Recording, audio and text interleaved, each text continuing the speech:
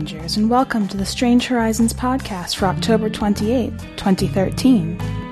I'm your host and fearless leader, Anaea Lay. This month we're podcasting the poetry from the Indian SF issue we put up at the end of September, and all of the poems from October. The first poem, from the end of September, is Tatakai, written and read by Shweta Narayan. Shweta was born in India, has lived in Malaysia, Saudi Arabia, the Netherlands, Scotland, and California, and feels kinship with shapeshifters and other liminal beings. Shweta received an Octavia Butler Memorial Scholarship, was shortlisted for the 2012 Nebula Awards, and co-edits the speculative poetry zine, Stone Telling. Our next poem is How a Mermaid Spends Her Winters, by Marchell Dyon, read by Julia Rios. Marchell is from Chicago, Illinois. Her work has appeared in many publications in print and online. Her most recent work has appeared in Full of Crow, Rainbow Rose E-Zine, Blue Lake Review, A Little Poetry, and Medusa's Kitchen.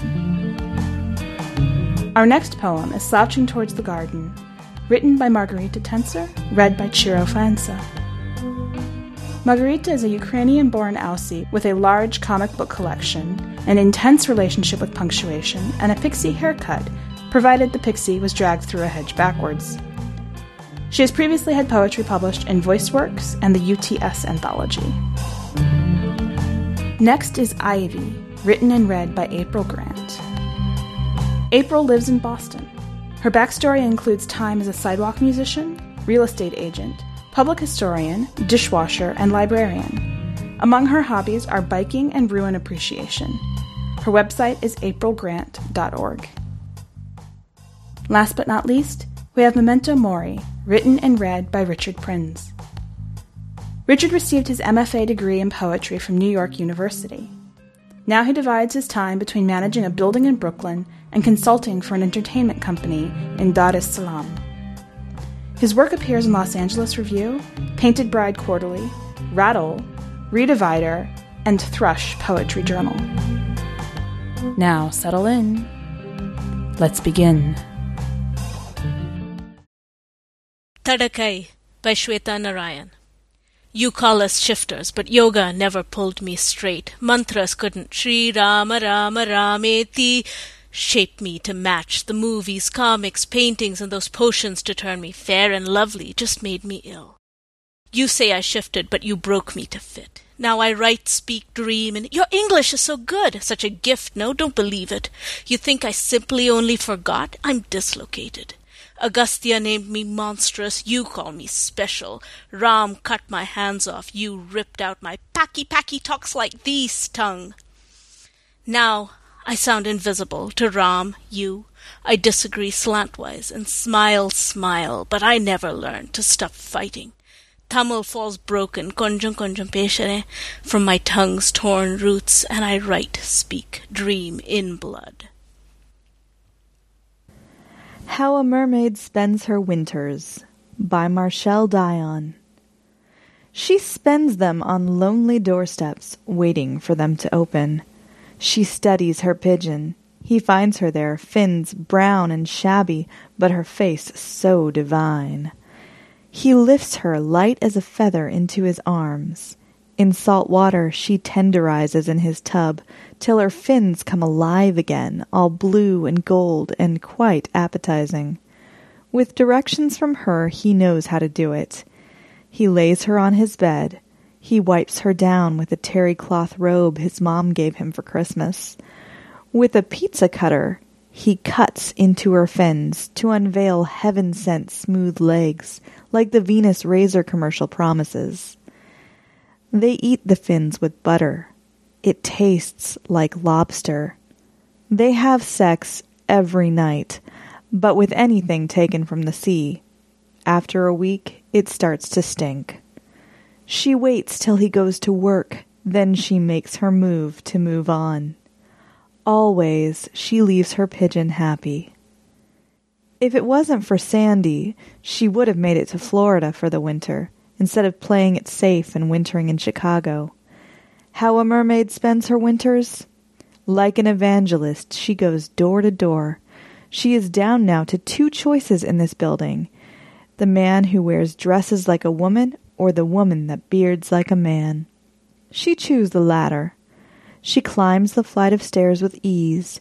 Before knocking on the door, she lays on the welcome mat, then takes the shaker of salt like cocaine to the head, watches as her fins start to grow. She wets and pouts her lips and gives her best fish-out-of-water eyes to whoever opens the door. Slouching Towards the Garden by Margarita Tenser. All these birds, darkness, all these birds, a glass of water, cool, clear water, birds, the victor, yes, the spoils, no words for visions or for climbing down at last, and no words for the look astride your face, the spoiling water, all these birds, my name an apple split in thirds, inverted, honeycombed. A deepening bass from everywhere and nowhere in a roar is ringing through and through the world's penumbra. Nobody will touch the birds, and now the stag, the badger and the boar, heron and goat, mouths open wide, approach the pool where blood and sex and, yes, the birds undo and do, undo, and welcome us inside. Ivy by April Grant. For Leah Xander. Off to the tea and moonlight, drained of words. Freezing in shirts we'd picked out in the day, we felt bricks rattle while the sidewalk groaned. The ivied lawns hollow beneath the leaves. Earthquakes were common to that river town, outdoing Moodus every 7 minutes. Nowhere in Cambridge was there solid earth. Below a painting, which was art because the woman had her jugs out, we sat down, one underneath each nipple. There we drank far too much coffee, while we reassured each other we weren't failures. But we both sat, shivering and growing old, as though we'd chosen poorly hunting for the Grail. The stones in Cambridge love to roll and crush the foot that treads them, while the whole walls lean, crusted in ivy, bent to pull them down. Purple with age each leaf, shaggy south walls. No new sprouts, only long and muscled wands to throw down fences, send webs out to hide the rotten porch, the coal chute left uncapped. We couldn't even rise on stepping stones of our dead selves to higher things. The selves were bloated blue and smiling, so we stacked a staircase made of stiffs. And yet they rolled. They fell away, down through the ivy web, the void of subway shaft and open cave, deep out of sight and gone without a crash. Neither of us could stand to pull ourselves up by our bootstraps when the first step slid end over end. Reflected in shop glass, my face was pale and weather-marked limestone. Under the ivy blanket, earth was cracked and hemorrhaging sand that sank away as we would sink when we gave in at last. Memento Mori by Richard Prins. The jawless skull has eaten the apples, not the pears. Life is stiller this way. St. Francis cradles the skull upside down in his palms. He drinks blood, not wine, from the skull's open stem, thinking it might have been Christ's or Apollo's. A rope is knotted where a neck used to breathe, dispossessing the skull marrow. His cloak's shining, sooty blue in cave light. Somewhere else, wherever the jaw sought asylum, the skull is clapping its skull hands until they bleed, echoing cave light. It's a skull, and it don't give a damn. Welcome back. So what did you think of this slate of poems? Go to the website leave a comment either on the poems themselves or on the podcast to let us know. While you're there, check out the rest of this week's content. We have 2 articles.